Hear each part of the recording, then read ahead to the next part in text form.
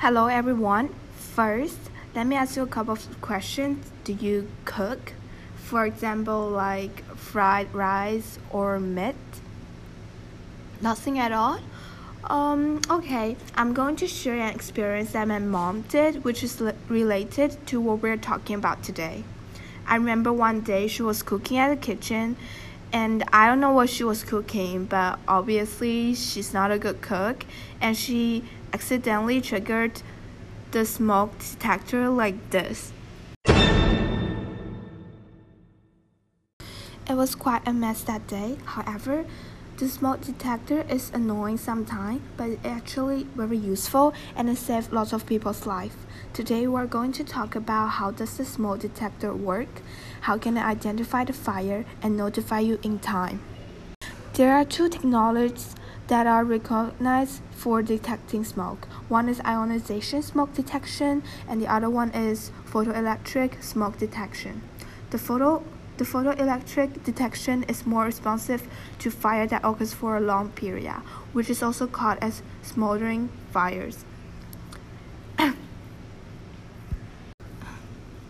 It uses a photoelectric sonar to detect the light level changes caused by the smoke. The other one, ionization smoke detection, contains a small amount of radioactive material, which is americium-241, between two electronically charged plates. We're going to stop here before we talk about the theory of ionization smoke detector, because we have to go back to the textbook to recall the property of americium-241. Americium-241 is a radioactive isotope of Am americium. It will emit alpha rays. It will release alpha particles.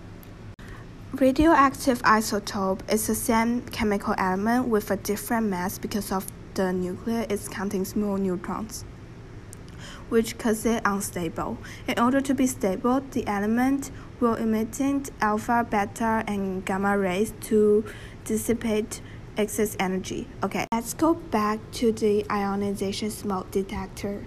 The alpha particle that americium-241 released ionizes air molecules become ions, and it produces a low and steady electric current. When the smoke particles get into the detector, it will interrupt the current and trigger the ions in the detectors. Due to the sensitive and the ability of identifying a wider and range of fire conditions, ionization smoke detector is most commonly used, but the best option is to use both technologies in home. Thank you for listening to my podcast. Wish you can learn something from this.